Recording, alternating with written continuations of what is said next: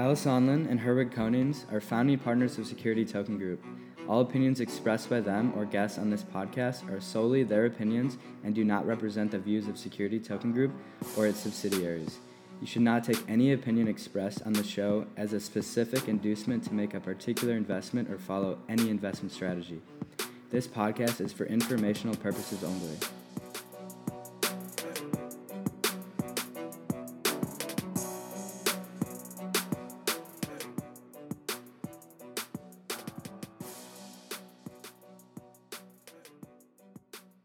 Welcome, listeners, new and old, and thanks for tuning in to the Security Token Show, episode 51. We are your hosts, Kyle Sonlin, and with me, as always, is Herwig Konings. And this week, we will be discussing decentralized finance, which is a hot subject these days for our main topic, which will be later in the show.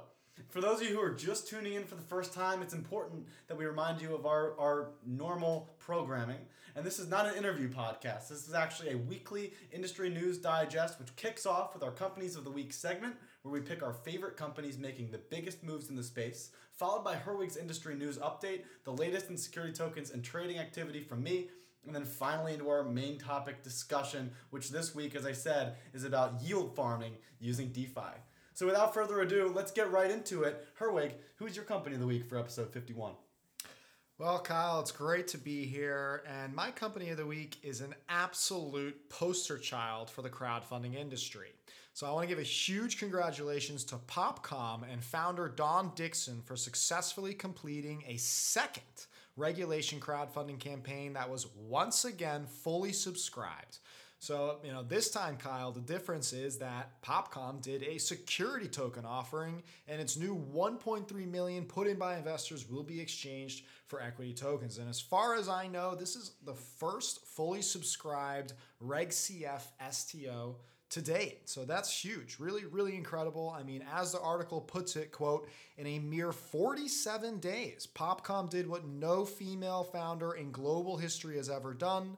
They raised 1.3 million in capital exclusively from crowdfunding investors, end quote. And by the way, folks, from over 4,000 investors. Wow. I mean, that's a lot of people.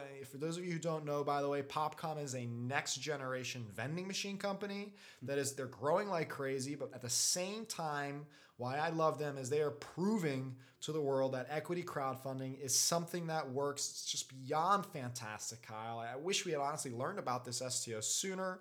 We'll be sure to track the Popcom STO updates on the show in the future. And once again, awesome job to Popcom and Don Dixon. You are overwhelmingly deserving my company of the week. Congratulations to the entire team over there at Popcom. That is fantastic. The second campaign that they've successfully accomplished is great. I think there's a couple questions for me on this one that we'd love to hear more. We're going to definitely do some more research on. The first one is how they raised that 1.3, because I think we have covered in the past that the Reg CF limit is that 1.07 million. So I'm not sure exactly how they were able to either raise additional capital through an outside exemption or what that process looked like. Then on top of that, it'll be very, very interesting because it's a security token. We do know that there are some regulations on I think it's Regulation 12G or Section 12G rather, which limits the amount of shareholders to 2,000. So there's 4,000 investors. I'm going to be very interested to see how this pans out over time. They've got a couple things that they're going to need to iron out, but awesome job for raising the money, and it's exciting that we can start to face these problems for real. They are trailblazing. That's what they're doing. Absolutely. Trailblazing for sure. So that's fantastic. And Herwig, I'm just going to transition right into my company of the week. Tell us. My company this week is Arca. And so this week, investment manager Arca has officially launched the Arca US Treasury Fund. We covered the initial announcement on episode 33 of the podcast, but now it's officially live. This fund is a basket of U.S. Treasuries, cash equivalents, investment-grade fixed income securities, and unrated assets that Arca has determined are of comparable quality. Arca wins my company of the week because they have been approved by the SEC to issue tokenized shares of the funds that will be sold to accredited investors leveraging the TokenSoft platform. Arca's fund will produce regular interest payments by investing at least 80% of the assets into a portfolio of short-term treasury securities, and it aims to have a stable net asset value across the lifetime of the fund. Again, they're focusing on stability here. The NAV will be struck at $1 at 4 p.m. today as of Monday, July 6th, at which point they're going to issue 100 million units of R coin, which will become available.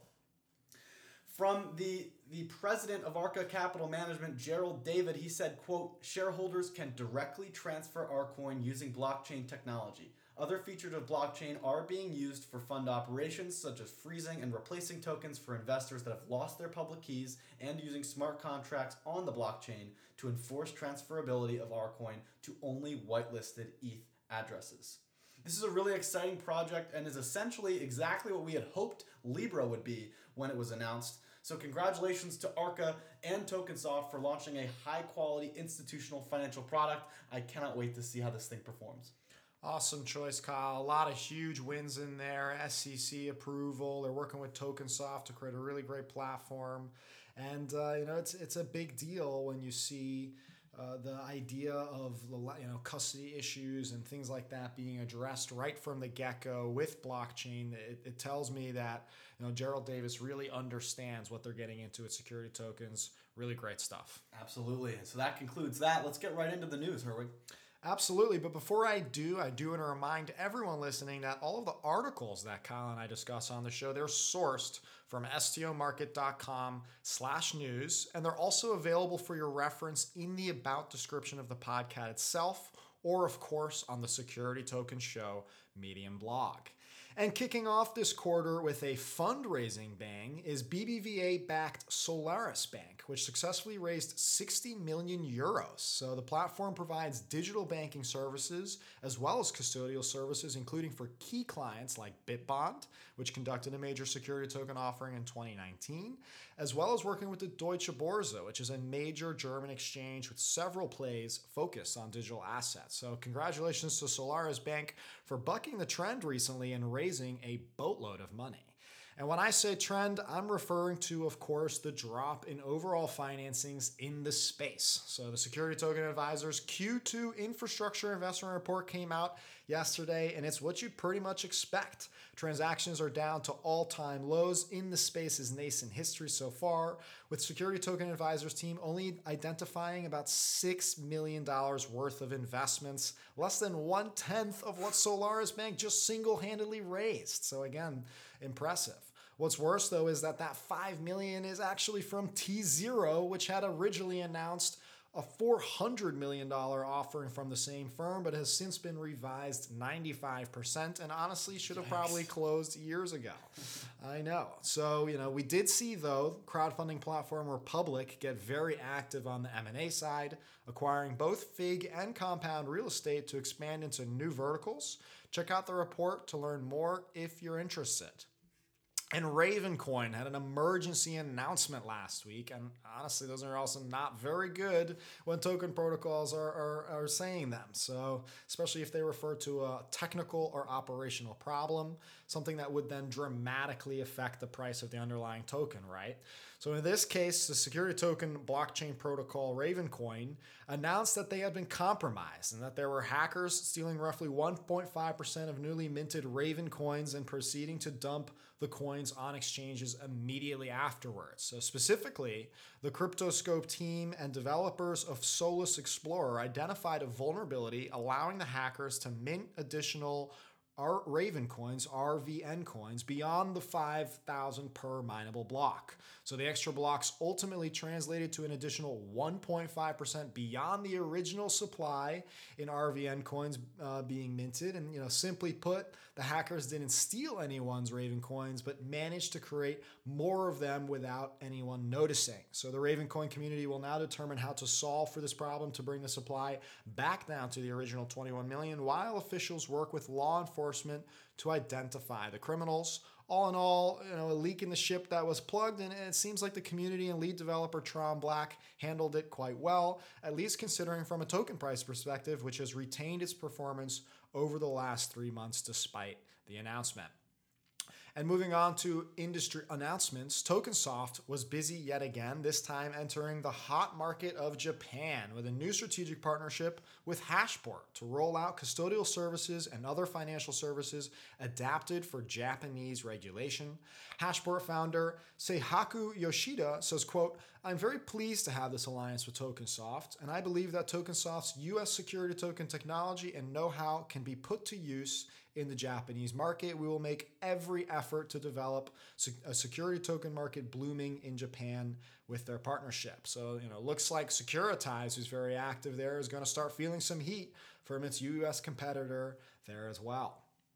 And Vertalo had a big announcement that will be relevant to our main topic for today. Vertalo is officially launching a platform for DeFi assets. We're going to get into how the platform works later in the episode, but the message here is that Vertalo will be offering collateralization and staking tools within the DeFi community so that the real-world assets powered by Vertalo can be used within DeFi. And Vertalo will also be what I can only best describe offering a securitization service, allowing you to pool DeFi assets into a portfolio represented by a security token, something that Kyle and I have discussed in meetings before as a type of product that could bring a lot of interest into security tokens. So kudos to the Vertalo team for being the first security token issuance platform to get their feet wet in DeFi outside, of course, of Realty, using a decentralized exchange to create liquidity for their security tokens, something that Vertalo's announcement actually did not touch on. So maybe we'll hear more on that. Anyway, definitely we'll be discussing this more later. And the LCX, one of the Liechtenstein's leading digital asset exchanges, announced last week a partnership with Lunar Crush to bring their Block Explorer social media analytics data and signal tools to the LCX exchange platform.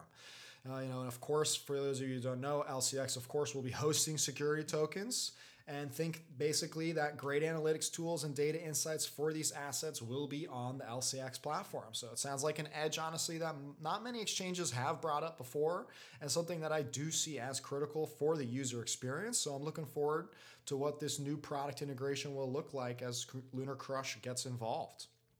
And the Polymath blog also made a post shedding light on the PolyX token, the new token that will power the Polymesh blockchain, which of course Polymath is developing as a native blockchain purposely built for security tokens from the ground up.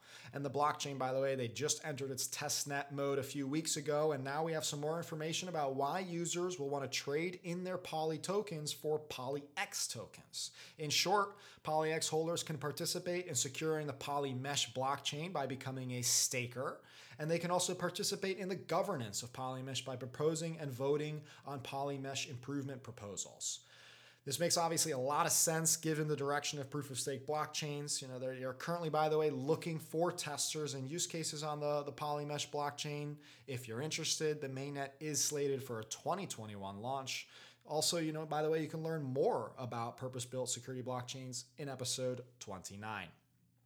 And moving into some resources and opinion articles, we're going to start off with a great list of Canadian companies involved in the security token space, which was released by securities.io on Canada Day to boot. The article briefly touches on all the movers and shakers in the country, which are BlockStation, TokenGX, which has its FreedomX platform, Canada Stable Corp, and the Bank of Canada. But I do have to say it's not a complete list because you're missing iComply, the issuance platform, and you've got Exponential with its digital asset fund, and I do know Polymath is a big presence up there, among others that I'm certainly missing. Canada is a great active industry. There's a lot happening directly north of the US border there. We aim to keep a close eye ourselves. And in Switzerland, there is new legislation coming for blockchain, which is covered in an article featuring Professor Rolf H. Weber, chair of the working group for regulatory issues at the Swiss Blockchain Federation. So Professor Weber said, quote, "In my opinion, the most important changes are in company and securities law. Once implemented, will enable owners to register and transfer security tokens within DEL without legal ramifications. Essentially, the new law should dramatically help the security token industry thrive in the region." I think this is great news for everybody, even around the world. So looking forward to those being implemented. And an op-ed by Dean Steinbeck, a U.S. corporate lawyer focused on data privacy and technology, came out on Cointelegraph last week saying pretty much exactly what we told you last week on the show. This great confirms it because Kyle and I are not attorneys, but basically Dean summarizes it up as the CFTC chairman saying Ripple isn't a security, is not really meaningful because he is retired from the CFTC and has ties to Ripple, the company, as he now practices corporate law. Furthermore, Dean lines out why the Howey test is the real important factor in the case of Ripple, and the sale of its XRP may have actually indeed violated securities laws. The class action lawsuits are far from over against Ripple on this topic, and the outcome could be major, where we might actually find out the implications of this case could define security tokens, something you can learn more about in the main topic of episode 11.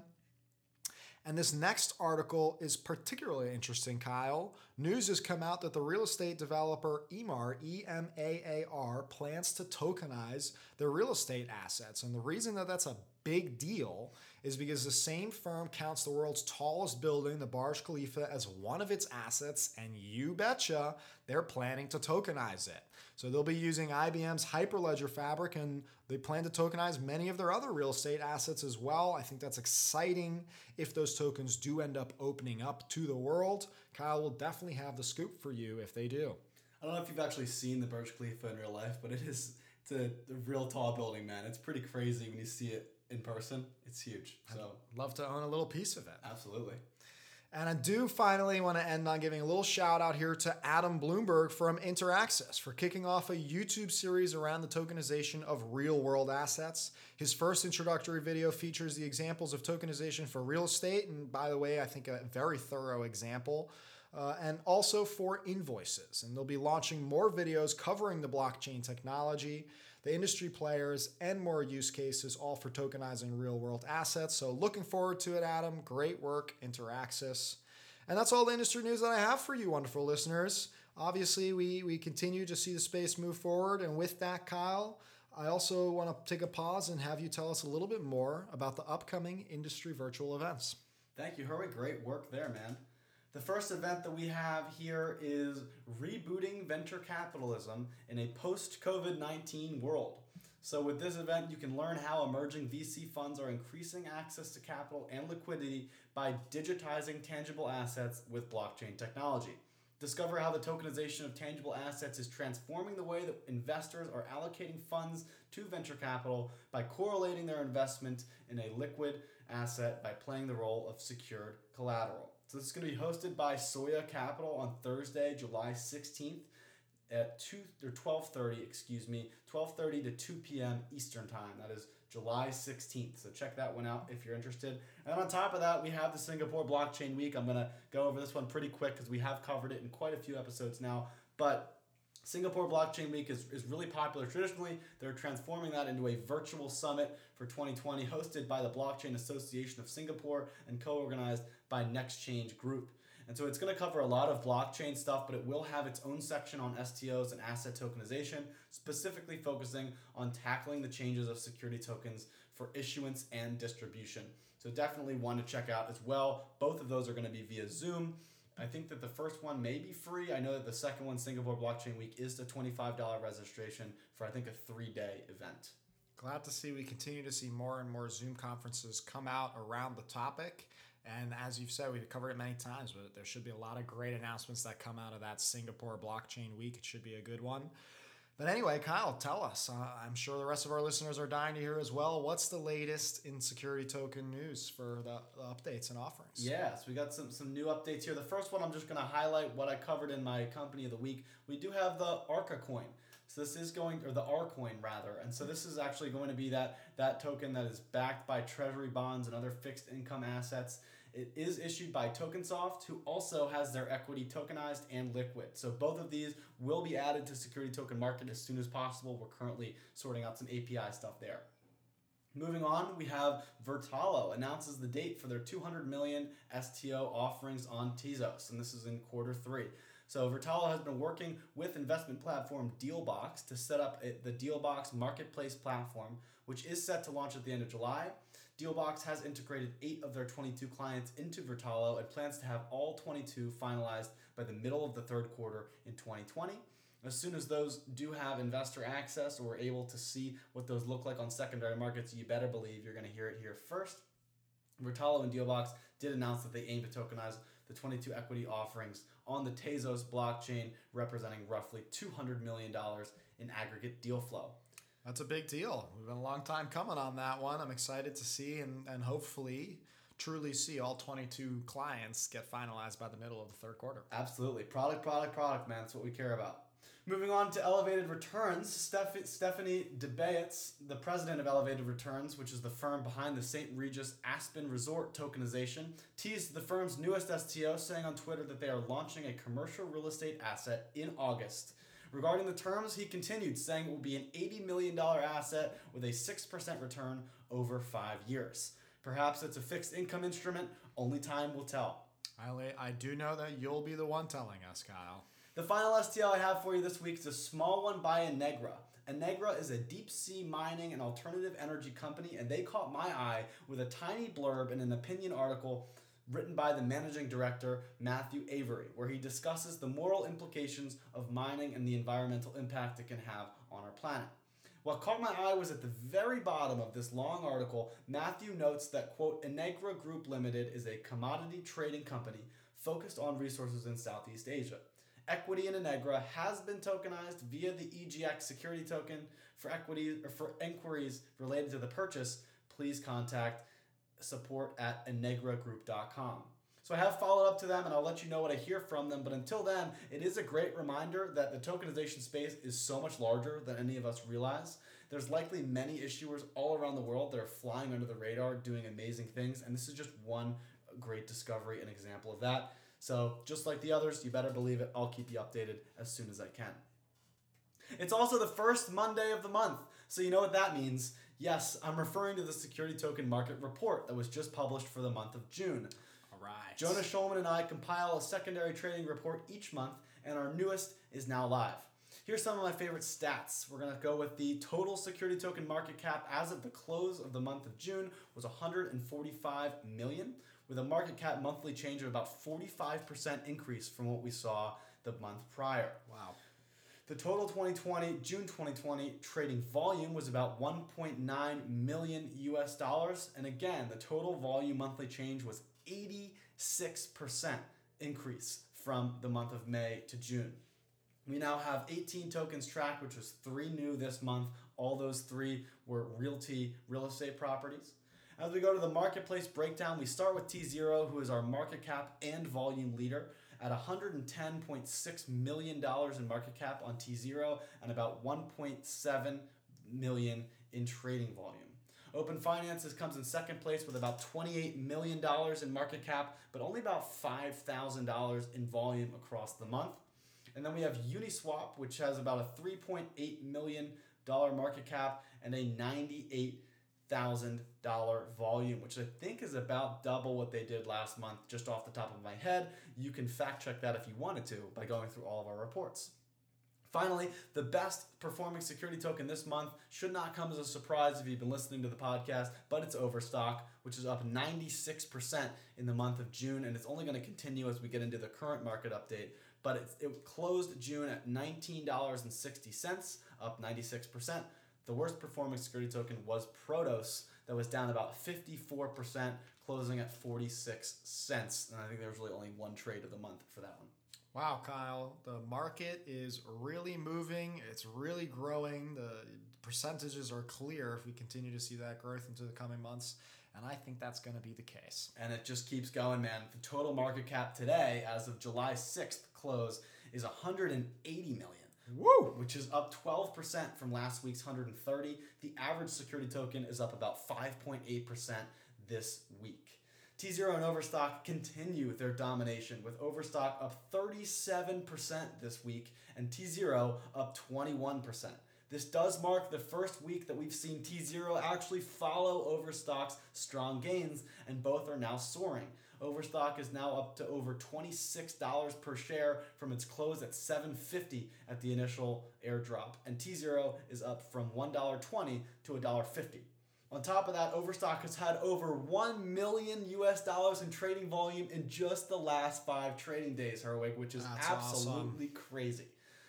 Other tokens like real estate have had a strong bounce back this week as well. All 9 real estate properties were green this week, with an average increase of about 5% for them. Many are also seeing higher prices today than were ever reached in June. So it's a great start of the month for real estate, but an even better start for Overstock, which is going to smash through the trading records that they already set last week. Incredible, Kyle, where we have an infrastructure report that's not so great. We clearly have a booming market that is built on top of it. That is what happens after $850 million has been invested into the infrastructure. Glad to see it's now coming to life. Absolutely. And that concludes the market update. I think it's a good time to transition into our main topic. We're talking DeFi and yield farming. And we're picking today's episode to discuss this concept of decentralized finance, or DeFi, because the space has really exploded in short order. I mean, with an emergence really in 2019 spawning from the rise of decentralized exchanges and stablecoins, DeFi really only took off when lending protocols started becoming a reliable new source of alpha after the ICO market more or less dried up.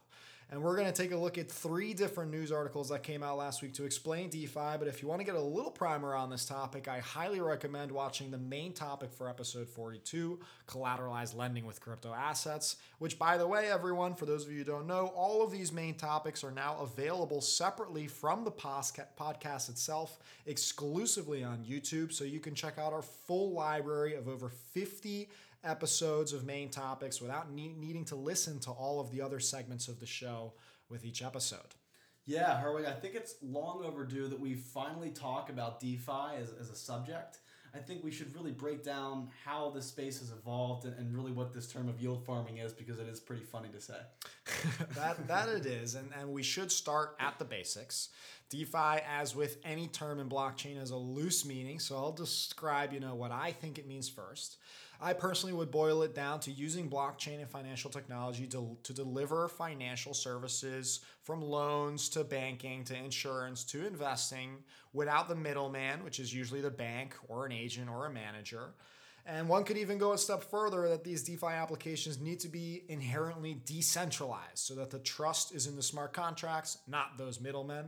But I think we could probably make a whole main topic out of that debate alone. So Kyle, you tell me, do you agree with my definition? Tell our listeners what you might change or add to that. Yeah, you're totally right. I think that cutting out the middleman is a key here. We've covered that before, episode 44, about market making and how that can work without needing a centralized party.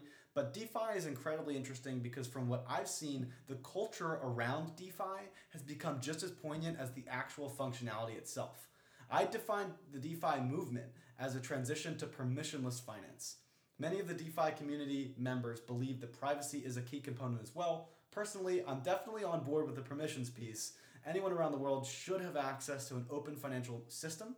In my eyes, a few main products do need to be available for anyone. Those would be a store of value, a transfer of value, and a line of credit. DeFi strives to achieve these things with tokenized products and smart contracts, which is why it's fascinating. Yeah, so let's get right into the biggest use case that is really making DeFi so relevant over the last several months. And that, of course, is lending and borrowing. So Kyle, can you please break down for us this concept as simply as possible? Maybe just use Ethereum as the only currency in your example.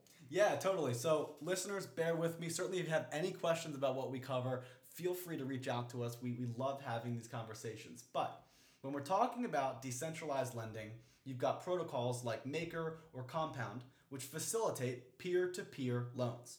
These organizations, known as DAOs, which stands for Decentralized Autonomous Organizations, are governed by the community and share all the profits made in the lending process to the community by leveraging smart contracts. Essentially, the lending works by allowing someone to collateralize their current assets for additional leverage from the market. If I have, say, 100 Ethereum in my account, I could lock up a portion of it, say 50, into the protocol and receive a loan from that protocol. The amount I receive back for my 50 depends on the lending history that I have with the protocol, in addition to the overall liquidity that the system has. To determine the amount that I will receive, I'm given a collateral factor that will allow me to easily calculate the amount that I would receive for every 1 ETH deposited into the system. Understandably, this would be from a 0 to 1 scale, and it's almost never at 1. You pretty much always have to over-collateralize your loan, which means you have to give 50 and maybe get back 35 just to give a little bit of cushion for the system. The amount I am lent is a significant portion lower, and so, for example, I might get 50% as a first-time user.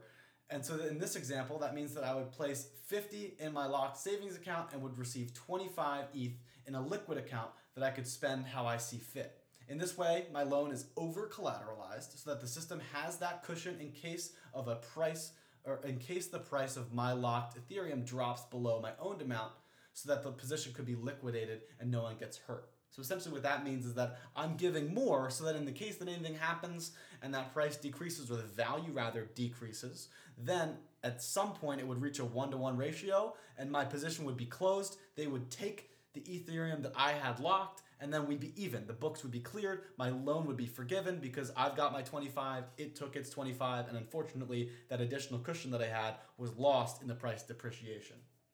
In addition, I'm actually rewarded for locking up my 50 ETH because that 50 is then turned around and lent to other users who have also staked this asset. In this way, I not only receive the 25 ETH up front, but I'm actually paid a consistent fixed rate for lending my assets as well. I believe it's around 5 to 10%, so I think it's like 7 or 8 maybe. This return is paid in the native token of the protocol, in this case COMP or MKR tokens, which are not only a store of value, but also allow me to govern the protocol by voting using my tokens. In this way, I am both a debtor and a lender at the same time, which kind of makes that decentralized peer-to-peer system, and the only cost to me are the gas fees of the transaction to power those underlying smart contracts. No middleman to squeeze any percentage out of it. Gotcha. That's a great breakdown. So going back to that whole decentralized component, the result is lending protocols have come out creating smart contract solutions to enable borrowing, lending, and staking, and have created their own tokens, usually described as these governance tokens, to incentivize users on both sides. That's what I'm hearing. And this term, by the way, staking, is really just referring to an incentive to hold the token, meaning that you will earn more as a reward from holding or locking your tokens as opposed to using them. This creates all kinds of effects, mostly liquidity benefits because it ensures a level of stability and sometimes even appetite for buying more when staking is related to not just how long you hold it, but how much you hold as well. So now today we've got all kinds of lending protocols that have been released, enabling cryptocurrency holders to either borrow against, lend out, or stake their different digital assets. And the results have been fascinating. For example, the BAT token, the BAT token, which is the native advertising token that is used in the Brave privacy browser, at one point actually became more traded in volume than Ether itself due to demand for it in the DeFi community. So specifically what happened was the compound lending protocol offered really great returns for the BAT token, and apparently more than 500 million worth of BAT was borrowed on the protocol in June alone. The protocol itself is worth over 1.5 billion according to the comp token value. And by the way, that's only less than a month old too. So, I mean, that is explosive growth. It has absolutely exploded, hasn't it, Herwig? How do I put this simply to our users? DeFi has over $2 billion worth of assets being borrowed against now, and the market cap for the underlying token protocols has now reached over $7 billion. We're starting to get those ICO-like growth figures and behavior in the DeFi space, and it's got a lot of people excited. I mean, it's almost getting scary from a certain perspective too. There was another article that came out that explained how there's 3 times more DAI being lent out than there's actually available in total supply. And so I think we're going to take a crack at trying to explain how that works. With a synthetic product, we see double counting accounting principles. And so as you can imagine, with many of these startups, they don't really follow the generally accounted accounting principles. And so when these assets are locked up and debt is issued, that synthetic debt is counted as net assets, despite the fact that it technically should be canceled out by the collateralized amount. This process has been replicated multiple times, leading to a significant swell in the outstanding currency. Hold on, Kyle. Let me try to break that down. So in essence, someone borrows, let's call it 100 million DAI for, say, 100 million USDC coins in return as collateral. They then deposit the 100 million DAI they just received to get, say, a lending return on the BAT tokens that is a better yield than, of course, the USDC coins that they have. And that also means that the 100 million DAI can be lent out again by the protocol, right? Starting the process all over again as the rates then change behind different underlying tokens. The yield chasers, redeposit and move to the better rate, and the process starts all over again. Hence this new term described as yield farming. So while on the surface it doesn't seem like a big deal that the DAI is borrowed 3 times out, it's just the one significant risk factor in programmatic liquidation. I'm not exactly sure how the value is calculated for these lending protocols because it's very complicated, but the main risk factor is that if I put in my 100 ETH of a different token, like the BAT token, and the price of BAT drops quickly, or in the case where the yield dries up and it's no longer exciting for someone to actually farm that coin, if you will, we could then see mass liquidation caused by the protocol as it pulls out of a lot of these contracts. In the event that this happens, we then see bank run style hysterias as the protocol can't really handle the outflow of capital in the same way that it can handle new deposits, right? Because you're staking this currency to get your returns. If you want to quick pull it out, that's not the point. They're paying you to keep it in.